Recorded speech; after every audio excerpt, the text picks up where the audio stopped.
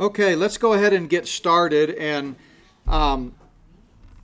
for those that are live streaming, I just want to make a couple of quick announcements, and then we'll dive in. So for those of you that are watching, those of you that are here, just bear with me while I kind of go through this real quick. So we wanted to mention, first of all, that the latest Culture Shock just dropped today. So if you keep up with that series, this is the 12th in that. Culture Shock is a 10 to 12 minute video that I do about every 2 weeks dealing with cultural issues. And so this one just came out today, and I called it The Experts. And if you're interested in that, you can go to notbyworks.org and just click on videos, and then Culture Shock, and all 12 of them will be there. And then also want to mention, especially for those of you here on our Wednesday night, we've not talked about it, or those of you watching online, that there's a great conference coming up the end of May. It's an annual conference called the Mid-America Prophecy Conference. It's always in Tulsa every year.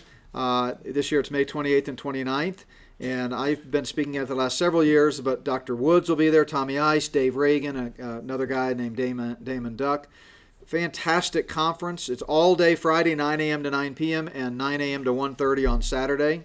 It's at the Marriott Southern Hills in Tulsa. Great hotel, great facilities, great conference center.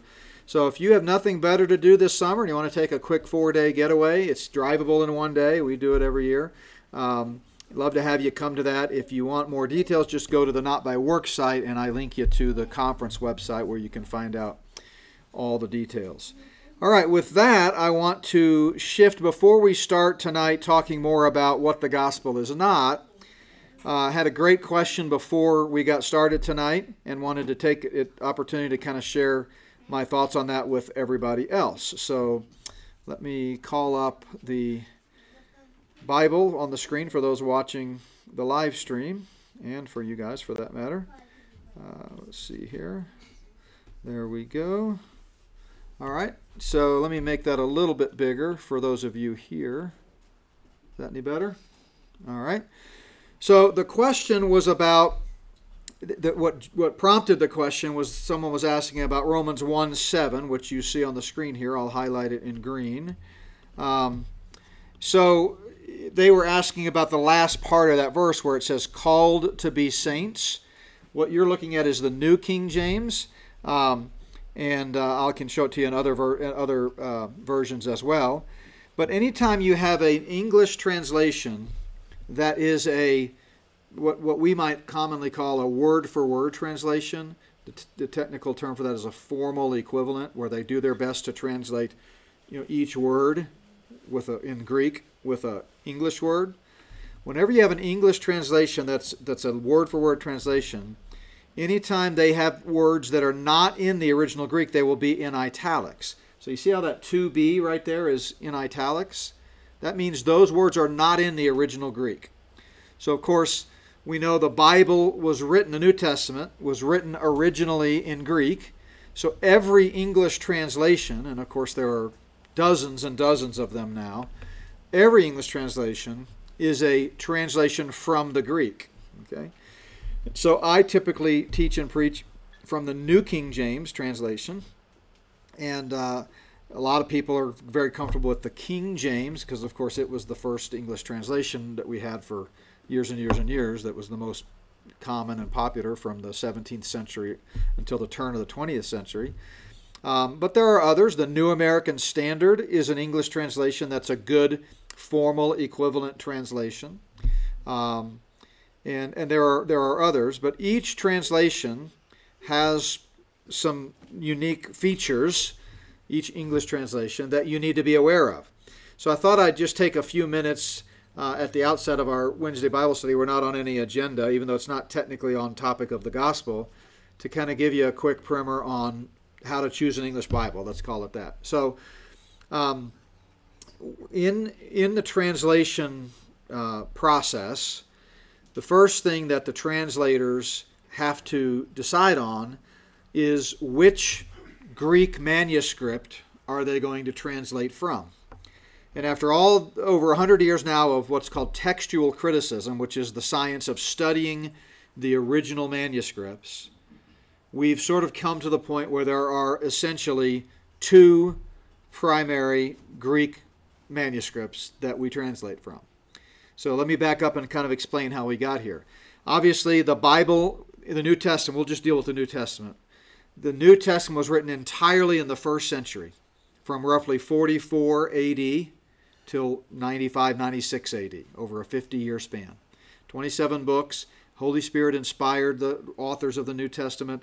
They wrote as the Holy Spirit carried them along, and we have the original document written on papyrus. And those documents, those original documents, which are called autographs, no longer exist today. They, over time, they disintegrated. It's not like the Holy Spirit inspired Paul to write, Ephesians, and then it was quickly put into a glass box and sealed away in a perfect, underground storage place, right? It was passed around. They were circular letters, and over time, the original, the autographs, all disintegrated. So what we have in our possession today, here it is, the year 2021, and through archaeology and through study, historical searching and so forth, we have accumulated, I haven't checked lately, but it was somewhere in the neighborhood of 6,800, maybe 7,000 manuscript fragments of the New Testament. Now that could be anything from one portion of the Gospel of Luke to an entire, New Testament, what's called codex. A codex just means a bound book like this. So if it's bound together, like what we would call a book, it's called a codex. So, but total we have about, let's call it 7,000. Don't quote me on that. It could be more than that. It's been a while since I've looked at it. But so since none of those are stamped autograph, we have to search through them and kind of determine which of those reflect the original. Because what happened over time is scribes took the autographs and made copies. Now, they didn't have Xerox machines. They didn't have digital copies. They couldn't PDF something. They literally had to sit down and copy it. And that process of scribal transmission was not immune to mistakes. Okay? So as the scribes copied them, every now and then they would miswrite something. And in my series on How We Got Our Bible, which is an 8-disc series, I give all kinds of examples of scribal errors. Most of them are very obvious to see. Most of them are just the same way we would when you read a book. You pick up almost any book today in English, doesn't matter who the publisher was, and Ann can attest to this, there are going to be typos. The best editors in the world miss things. And when you're reading a novel by Tom Clancy and you come across a paragraph where it begins with the word "the," but it's spelled T-E-H, it doesn't affect your ability to enjoy or understand the book. You can recognize immediately, obviously that's a typo. They meant T-H-E. They just mistyped it. Now those kind of typos are pretty rare these days because of technology, but in the olden days they were not uncommon. So similarly, when the scribes took the original documents of the New Testament and made copies, over time scribal errors came into play. So when we say we have, say, 7,000 manuscript fragments today, we have to take those, and so we'll say all the ones that relate to Matthew we'll stack here. Any manuscript fragments of Mark's gospel we'll put here. So you have 27 stacks. Then you go through and you compare them, and you will find that there are differences. Now, more than 98%, 98.25, something like that, percent of all the manuscripts of each book agree. So there's only a small percentage of scribal errors, right? And like I said, most of them are obvious, what was intended. They left out a word by mistake or inserted a word by mistake. So as you begin to translate, let's take the Gospel of Luke since I mentioned that. Let's say you're translating Luke chapter 5. And as you look at all the manuscript fragments we have in our existence, textual critics call that extant, meaning in our possession. There may be a lot more out there, and we're just waiting for the archaeologist Spade to uncover them in some part of the Holy Land over there. But as far as what we have today, extant, let's say in Luke chapter 5, let's say we have 10 manuscripts that are from Luke chapter 5. 10 fragments. But let's say 9 of them are identical, but one of them has a slight difference somewhere. Maybe a different word is added. Okay? How do you know which one reflects the original that Luke wrote under the inspiration of the Spirit? Okay, that's the question, right? And that process of determining which one represents the original is called textual criticism. And it's actually a very fun science, and it's most of the time it's a pretty easy to discern. But there are a few rare times when you really aren't sure, and you have to sort of make some educated guesses. So over the last 100 years since we started really uncovering a lot more manuscripts, they have sort of divided into 2 full manuscripts of the New Testament containing all 27 books. And one of those is called the critical text, or sometimes called the Alexandrian text. The other is referred to as the majority text, or sometimes called the Byzantine text, because all those manuscripts tended to generate from around Byzantium. All the ones in the critical text tended to be found around Alexandria. So you have these 2 manuscripts of the full New Testament, the critical and the majority. And when you sit down to translate into English, which one are you going to use? Now, every English Bible today, except the New King James and the King James, translates from the critical manuscript family. Okay, what they've determined is this is the original after studying the 7,000 manuscripts. The New King James translates from the majority text manuscript family. The King James is kind of a different animal. It translates also from manuscripts found around Byzantium, but it translates from a very specific full Greek manuscript of the New Testament that a guy named Erasmus put together, and is often referred to as the Textus Receptus, or the TR. And it's widely known that the TR that Erasmus put together has some portions of it that are not found in any other of the 7,000 Greek manuscripts except the one that he put together, which tells you, since he didn't put it together till the mid-16th century, 50s, something like that, then clearly he obviously made that up. He didn't copy it from some ancient manuscript. So, and as an example of that, if you look at, I'll put it on the screen here, if you look at 1 John in the King James 5, where it says there are 3, I'm going to just highlight it so you can see it easier, in verse 7, there are 3 that bear record in heaven, the Father, the Word, and the Holy Ghost, and these 3 are one. That phrase is not found in any Greek manuscript except Erasmus's self-produced manuscript. So it's called the Comma Johannine, the John's comma. He inserted this. John didn't, but Erasmus did. So it's pretty clear that he put that in there to defend the doctrine of the Trinity. Now, we don't need that to defend the doctrine of the Trinity. The Bible is pretty clear that God eternally exists in 3 persons. But anyway, that's just one example of a scribal insertion. So, when you have a formal equivalent translation, it's whenever there's a omission, where in English they're inserting words that are not found in the Greek text, they will put them in italics. So if we go back to Romans 1:7, that's what we have going on here. Called to be saints. Now, why do I prefer the New King James? Well, it's because as I've studied textual criticism, I've come to the conclusion that the majority text family is probably most likely reflects the original. The Alexandrian or the critical text doesn't. So to give you an example, the NIV, which besides the fact that it's more of a paraphrase, it also is translated from the critical text family, the Greek text. And it just leaves out a lot of things because the critical text doesn't include them. So let's see, if we go to, let me think of one, I think Acts 8:25 might be one. Nope. I might have it jotted down here. There's several verses. Anybody have the NIV by any chance tonight? I do.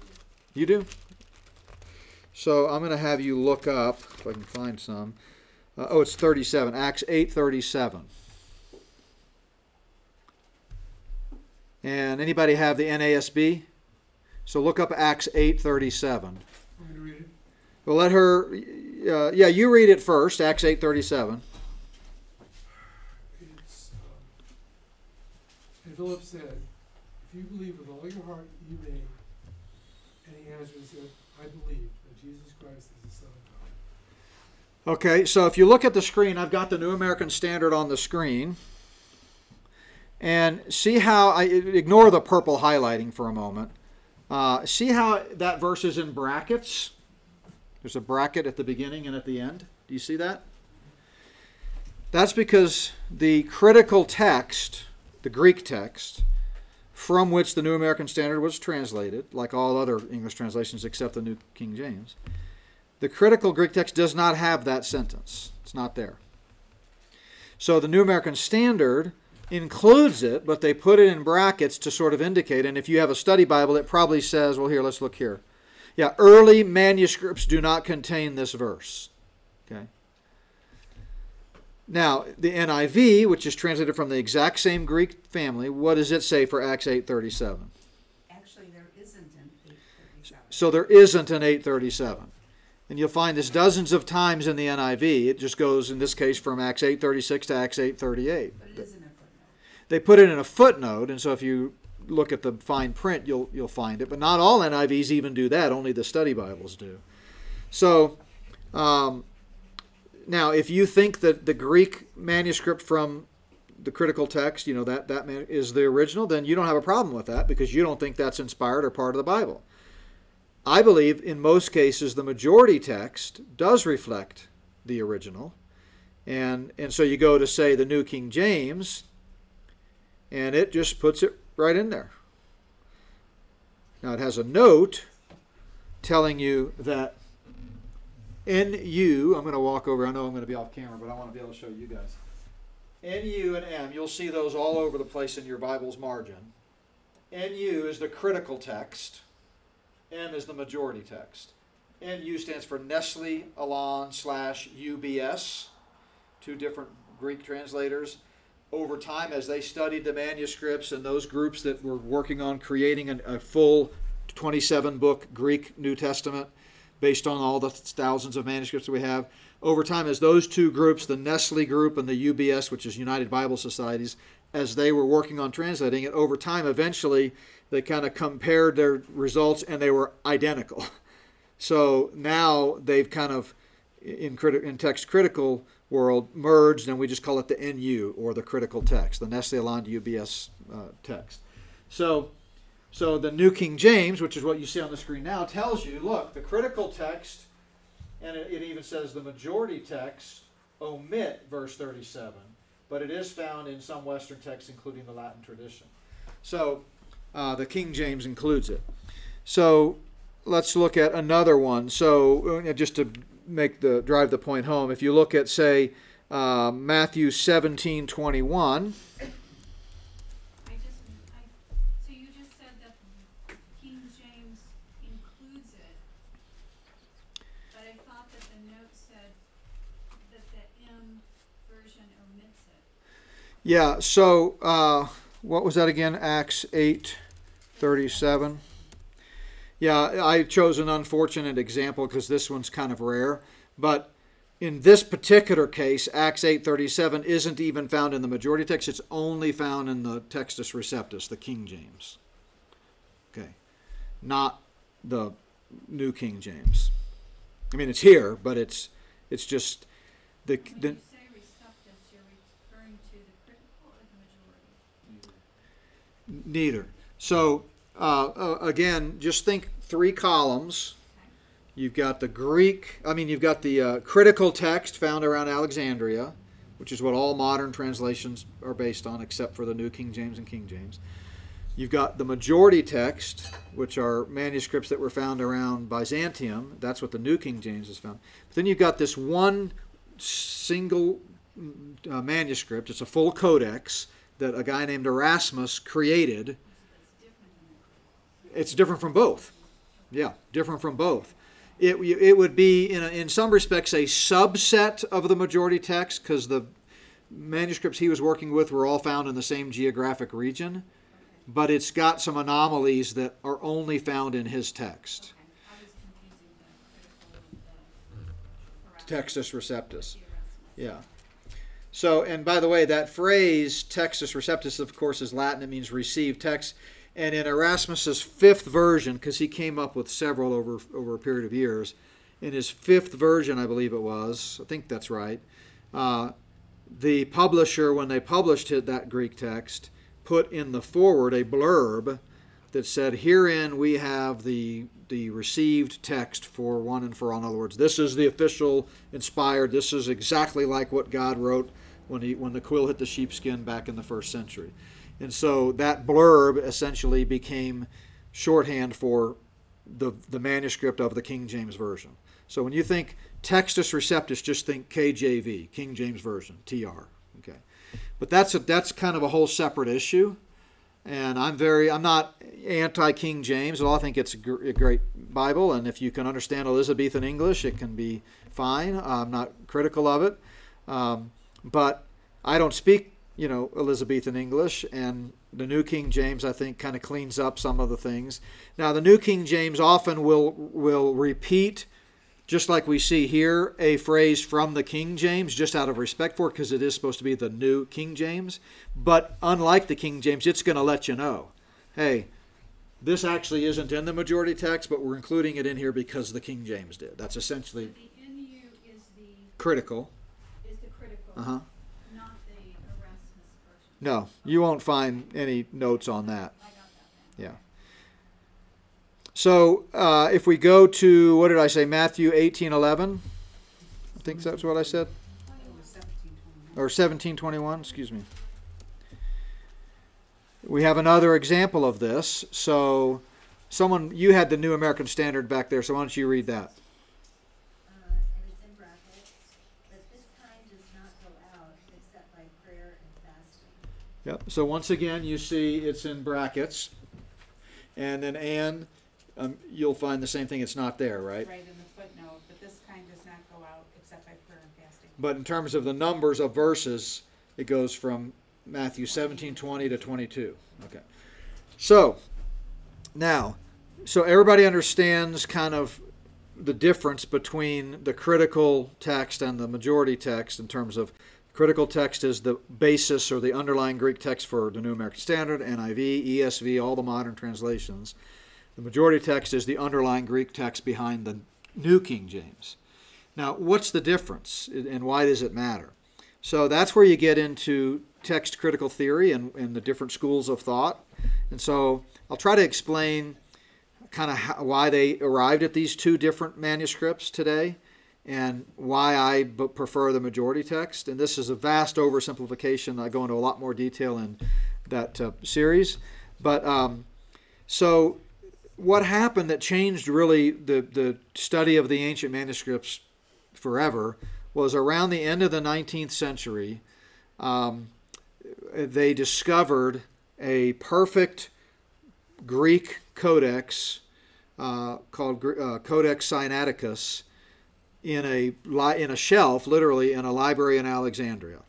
And it's kind of a funny story how it was discovered. Forget the guy's name that is credited with discovering it, but he was visiting a monastery in Alexandria, and one of the monks was building a fire in a wastepaper basket with leaves of an ancient Greek Bible. And this guy goes, "Wait, what is that? What are you doing?" He goes, "I'm just building a fire or something." And the guy goes, "Well, don't do that. That's valuable. That's an ancient Greek manuscript." And he goes, "Oh, don't worry. I got another one just like it." Well, he went and pulled it off the shelf, and it was this very early, from 3rd century or so AD, so very close to the original. 1st century is when the Bible was written, the New Testament, in perfect condition, on the shelf. And so he took it, and it differed quite a bit from what they had been translating from, which was the text from around Byzantium. And so they began to theorize that because it was older, meaning closer to the first century, it probably reflected the original. And so that sort of began the study of the Alexandrian text family, and the underlying premise, this is a simplification, but it's largely true, was that the older the manuscript, the more likely it is to represent the original. So, going back to my analogy of Luke chapter 10, you have 9 manuscripts that are identical, but let's say the oldest ones of those is from the 9th century, so 800 years after it was written. In other words, everything from the autograph up till the 9th century disintegrated and is long gone. But we have 9 identical manuscripts of Luke chapter 10 from the 9th century. But that one that's a little different, let's say it goes all the way back to the 3rd century. The critical text theory is going to say, well, that must be the original because it's the oldest.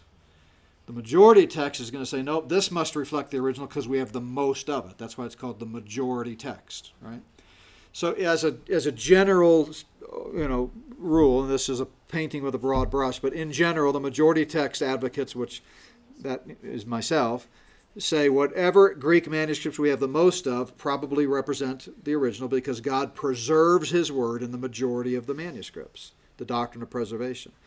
Critical text advocates tend to lean toward, no, not necessarily whatever we have the oldest, because it's closest to the original, probably represents the original. So when they found that perfectly, untattered 3rd century manuscript, Codex Sinaiticus, they said, oh, this is the oldest, it must be the original. The response to that, or the debunking of that theory, would be, no, the early church recognized, because they were very much attentive, even the scribes, had a 99% accuracy rate. I mean, they were very attentive to copying, and even though they weren't perfect, they recognized it. So the theory is that early on, when that codex was all bound together and put together, people began to recognize it had a higher percentage of typos, we'll call them, and so they shelved it. They didn't want to throw it away because monks and other students of the word professionally could benefit from it. Plus, paper was very valuable. They didn't live in a disposable society like we did. So they put it on the shelf to take it out of commission, but they didn't destroy it. But the reason it's in perfect condition is because it was recognized that it had mistakes in it. So, I noticed your Bible, which is like my old Bible at home. This is the one I carry with me to preach in the pulpit because it's thin and I do everything on PowerPoint. But my Bible that I studied from for years is kind of like yours, tattered and torn and underlined and notes in the margin. And the more you use it, the more it disintegrates. So it in our view, it follows that the most accurate scribal copies were the ones that were used, and therefore they disintegrated. The ones that were recognized as having more common mistakes weren't used as widely, so they are in pretty good shape. So that's the kind of a short answer to the question of which manuscript is which. So when you come to the NIV of, say, this verse, Matthew 17:18, it's going to, or Matthew 17:21, excuse me. You'll notice here on the screen, let's see if I can make that a little bigger. It goes from 20 right here to 22. There is no 21, right? And this note probably tells you that. Yeah, some manuscripts, meaning the newer ones, the majority text, include, but this kind does not go out except by prayer and fasting. It just leaves it out.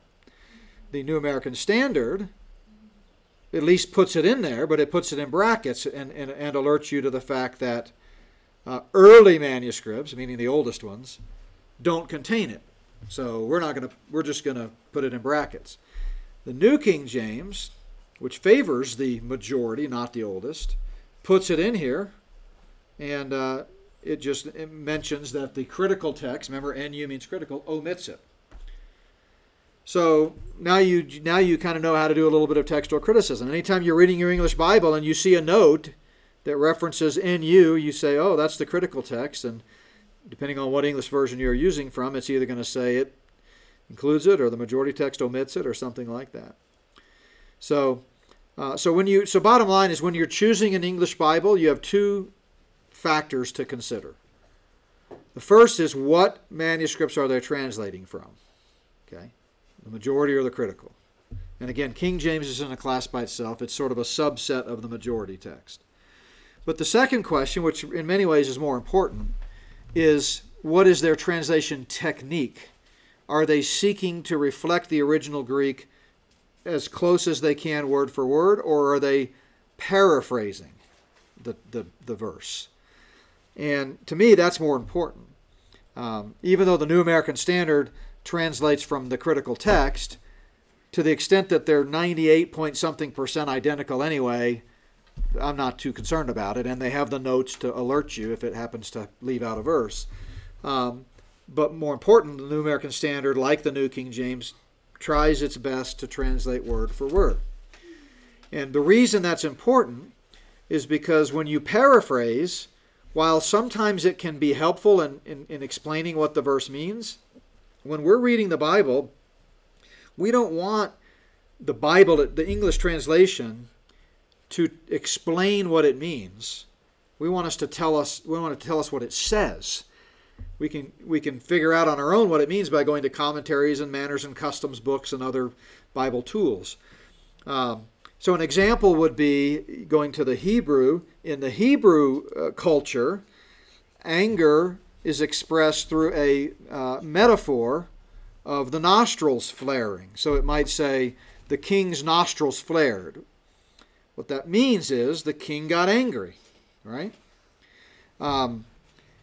Just like if we said in English today, "You're driving me up a wall,"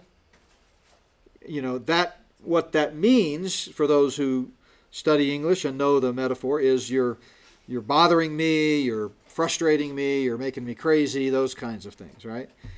But when it comes to the Bible, a formal equivalent translation like the New King James or the New American Standard is going to say the king's nostrils flared.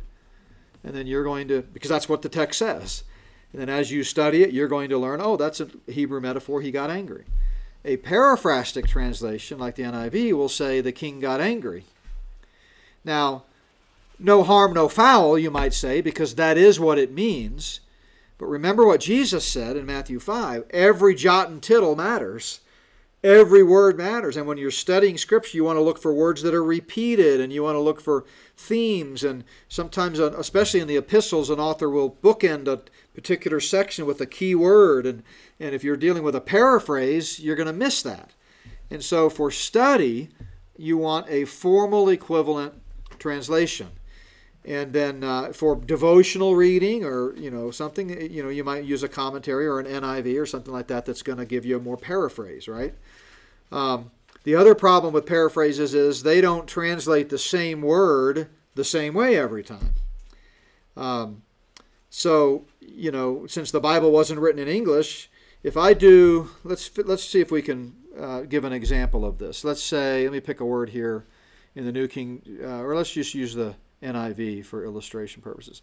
Let's say the word, I'm going to find a good word here that will illustrate this.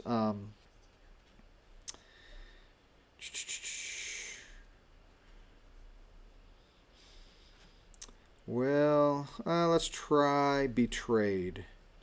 Okay. So if I look up the word betrayed here, and I say, find me every occurrence of that Greek word,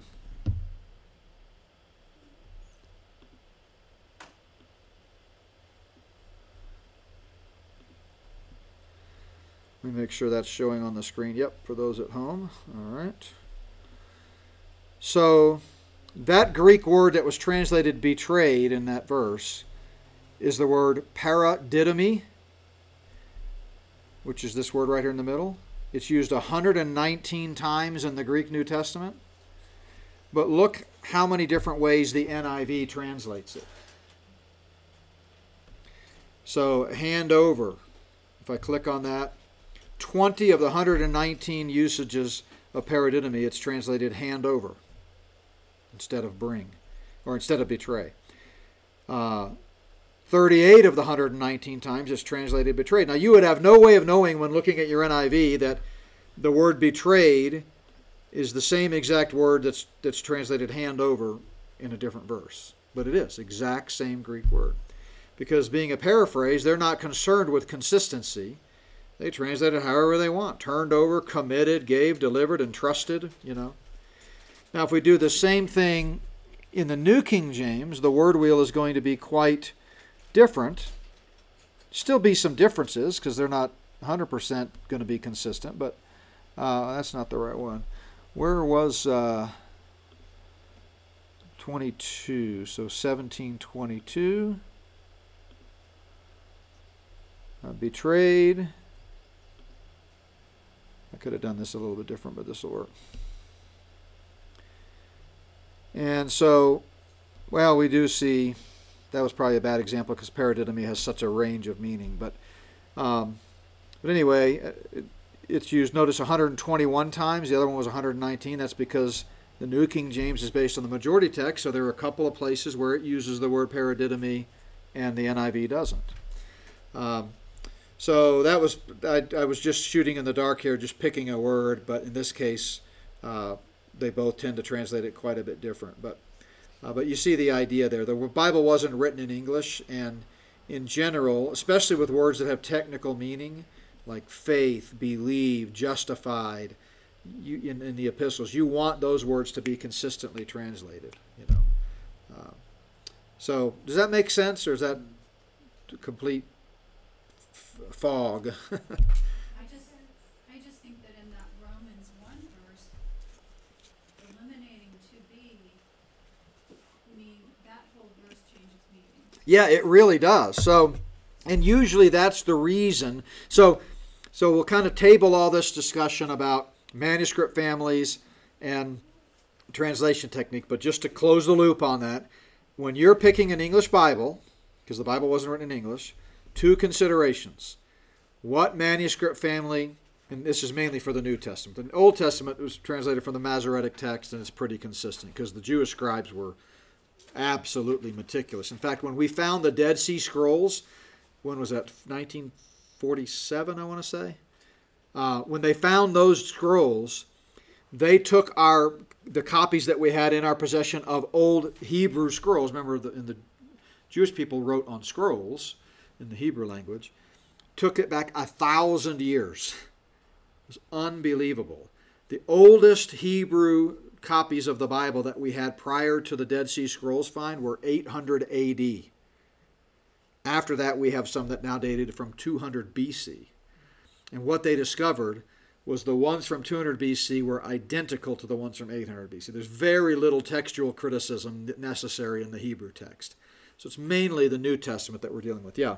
Where did they get the phrase in, I believe it was 1 Samuel 3, that is talking about Hophni and Phinehas? That's only in the New King James Version, pretty much. It has it all in italics, so About Hophni and Phinehas and the tabernacle when it was stolen by the Philistines? No, not when it was stolen. It was before that. I don't know if it was 3. It might have been later.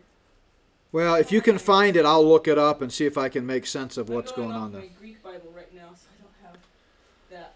Yeah, you keep looking for 1 Samuel in the Greek Bible, and if you find it, let me know. Yeah. Because it's not going to be in there, right? Yeah. Yeah. Not the one I gave you. Now, they do have a Greek translation of the Old Testament, right? The LXX, no, I just use Yeah. Bible. But you're right. It's called the LXX. And why do they call it the LXX? Septuagint. It's called the Septuagint, right? But it's often abbreviated LXX, and Septuagint means that too. But there were 70 scholars that translated the Hebrew Bible into Greek after the Greek Empire came into existence in 285 BC, because the Jewish people at that time, the common language became Greek, and they needed to study their scriptures in Greek. So there is a Greek translation of the Old Testament. But if you find the passage, we can look it up, and I'll tell you. So two choices to make. What manuscript do they translate the New Testament from, the critical or the majority? And secondly, what's their technique? Are they striving for formal equivalence or what's called dynamic equivalence? Instead of word for word, it's thought for thought. I prefer formal equivalence for study, and I prefer the New King James. Since that's my preference, I only have one English Bible to choose from, the New King James. Now, if I was a critical text advocate and a formal equivalent translation guy, I could choose NASB, ESV, Holman, several formal equivalents, but those others have limitations too that we can talk about another time. So, but let's go back to Romans 1:7. Now, this is really unrelated to translation choices because none of the translations have to be in there. But sometimes when we're translating the Greek, it's unclear what it means.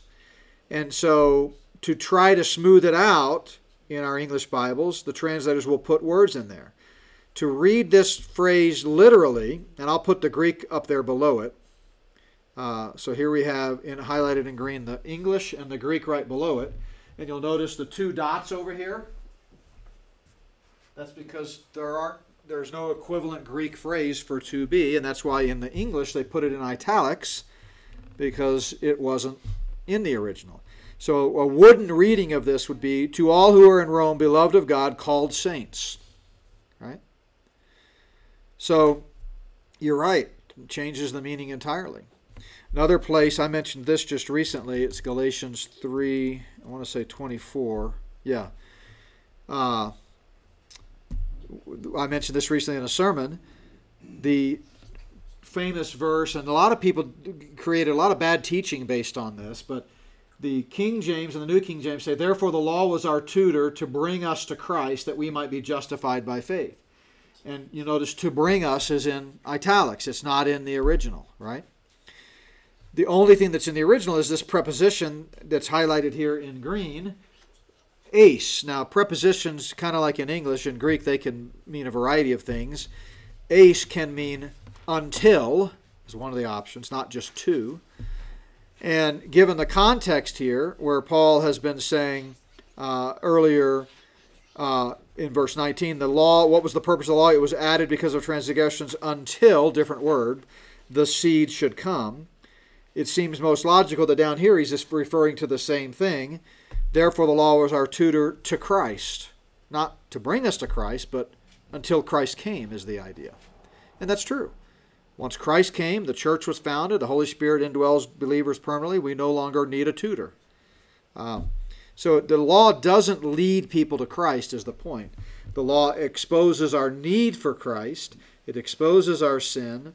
It showed our sin in high definition, but it didn't lead people to Christ. It was put in place until Christ came. But always be aware, when you don't have to know Greek, but whenever you see in your English Bible, if you're using a formal equivalent, which is why for study I recommend King James, New King James, New American Standard, be aware of anything in italics because it may or may not be accurate. Yeah. I think it is 1 Samuel 2:17 in the New King James. In italics, somewhere in maybe it's just in my it's probably just in my study Bible. I'm not seeing a note. The Old Testament doesn't have as many text critical notes unless you're looking at the original Hebrew, and then it will. It's called the apparatus, which is all the notations of every manuscript. Every time a manuscript is found, it's cataloged and given a number. And so when you're reading from the original Greek, I don't have my Greek text in print here, but it's going to have at the bottom, anytime there's a variant reading, it'll list every single manuscript that we know of in our collections that has reading A versus reading B. And you look at them and you kind of decide which one's the original. So I can't tell much from this. So, all right. Yes. I'm wondering about Strong. Like Strong, did he have his Greek based off of like the critical text or Textus Receptus or majority text, or which one did he have it based on? Well, when he did it, it would have just been the Textus Receptus. That's all he had. So he didn't have the critical text, at that time. That was late 1800s.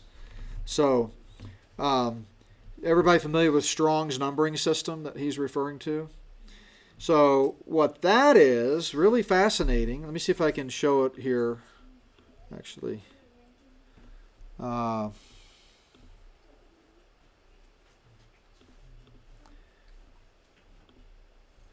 right, so that's the Strong's numbering system. And what Strong did is this was before technology.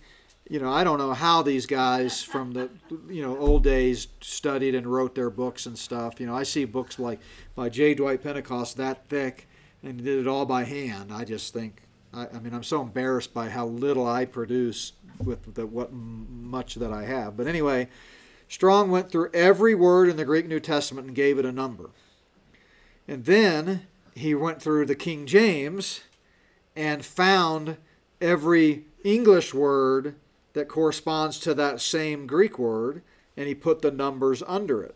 So I can remember as a kid, with my old Schofield Reference Bible and Strong's Concordance, doing simple word studies by looking at the word, say, justified here, and looking up that number in the back of Strong's Concordance and finding out, oh, that's the word dikaiosune or dikaiao, the verb for justified. And so he went through and meticulously did all that by hand. And for years, for decades, it was all the layman had who couldn't read Greek to study and do word studies. You'd look up the English word justified and you'd say, what was that Greek word?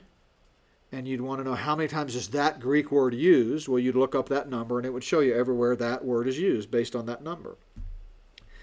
Well, the problem is, or not the problem, because the Lord really used that in the growth of the church, but obviously since he did it all by hand, it was subject to human frailty, and there's known mistakes. He missed a few words here or there, or miscounted here or there.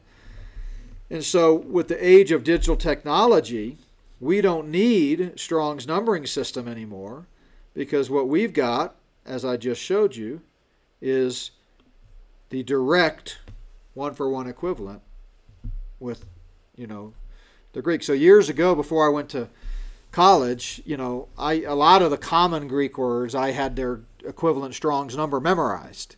And just in my mind and thinking, oh, that's number, 1280, and then I could go look that up. But over the 30, 40 years since then, I've recognized that it's just easier with digital technology to go straight word for word. I know Christ is Christos, tutor is this, and so forth. All right. So, that's interesting stuff to kind of be aware of. Obviously, as we study soteriology or the doctrine of salvation, it's important to recognize sometimes these interpretive issues can be related to understanding a little bit about the Greek text. Baptism? It's in the debate I had over baptism, I was going to use that 837 in Acts, but kind of hard to include it when it's not there. Right. Yeah, for sure. Yeah, no, it makes a difference. Yeah, Jeffrey. Oh, I was wondering. You act surprised that I called on you. Yeah, I was thinking about it. He's so used to me ignoring. My hand. What did Tyndale get his Greek from, or did he just go right off of the Vulgate? And where did Vulgate get it? So Jerome wrote the Latin Vulgate. He translated the Greek into Latin. It's called the Vulgate, and that was 400s, I think, A.D. And so at the time, all of the history of our Bible transmission, they would just translate whatever Greek manuscripts we had in our possession at that time. And so the Textus Receptus, as it became to be identified, didn't even come into existence until the 1500s.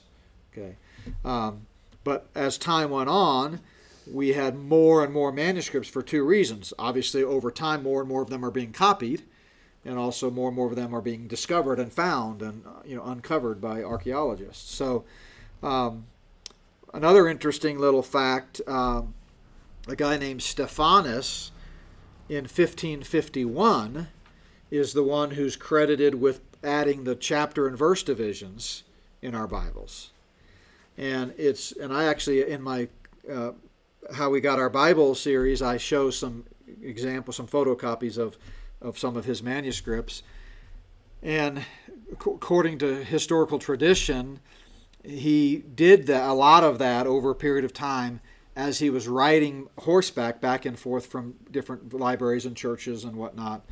And a lot of the strange verse divisions that we find in our Bible are said to be because his horse would hit a bump or sway, and his pen would drop down on the manuscript in a weird spot. And I show you some examples of that where he wrote in the margin and stuff like that. So that's why you'll hear preachers all the time say that the original text did not have chapter and verse. And not only did it not, but it did not until recently. I mean, in 2,000 years of church history, the first 1,500 years, we did not have chapters and verses. So when you read the Bible, you should read it for flow of thought, for content grammatically, antecedents of the pronouns, and figure out, what it says in its context, and try not to be influenced by the verse and chapter divisions. How did they ever find stuff when you think of it all smushed together? I know. Well, and what's worse is the original documents, the autographs, not only were there no chapter and verse divisions, there were no word divisions. Because papyrus was at such a premium, they used every square inch. So a lot of the scribal differences and the textual differences come down to a different word division. And I give examples of that in that series. But yeah, it's fascinating stuff for sure. So yeah. Septuagint. I guess in my mind I was thinking it was translated into Greek because people outside of the Hebrew nation were wanting to learn. But is that not the case? No, that's true. That's probably mostly true. But still, obviously the Hebrews were devout in their study of the Hebrew language, and they did still pass it on, Deuteronomy 6 and so forth. But you're always a product of your culture. So even Jewish people living in the Roman Empire and the Greco-Roman Empire still learned Greek, and it became over time the common language. It's kind of like someone who immigrates to the United States from, say, Mexico. Well, the parents are speaking Spanish. They might, before they die, learn to speak a little English, depending on how long they're here. But their children that are raised here, of course, they're going to teach them Spanish, their native tongue, but they're going to also, over time, learn English, and then several generations later, they probably only speak English. Just kind of depends. So yeah, that's a good point. It was not that they jettisoned the study of the Hebrew language, the Jews, but they needed a Greek version of the Hebrew Bible because that was the culture in which they lived, for both themselves and for potential converts. So I'd hope we don't feel like we wasted a night because we didn't talk about what the gospel is not. I think I'll change the title slide for this on the video since it really has nothing to do with our series.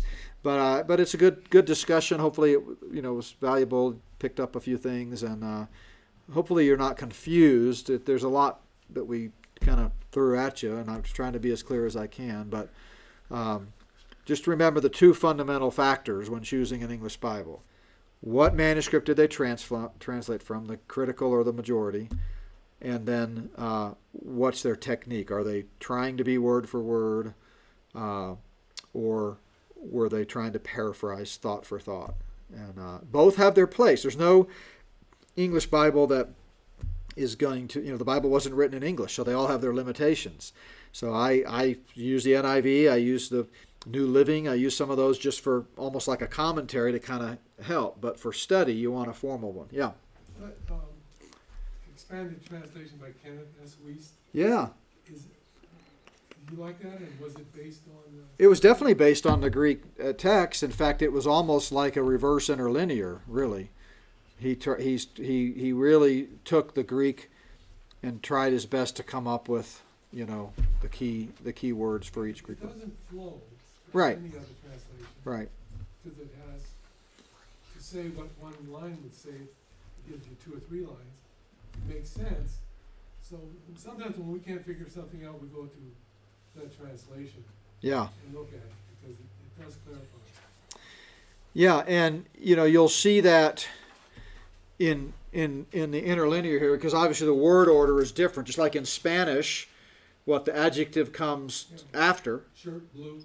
Yeah, shirt blue. Don't tell me camisa azul, right? Okay. But in English it would be blue shirt, right? So same thing in Greek. So if you look here, I put up the interlinear again. See these numbers?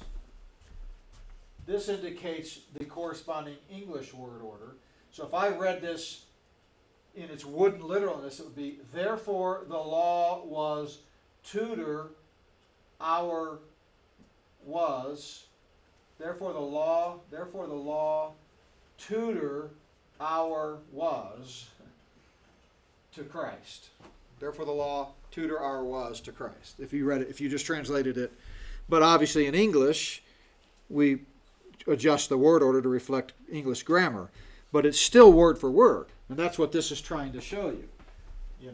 Hosta is therefore the article the, ha, namas, log, egamen, was, amon, our, paidagogos.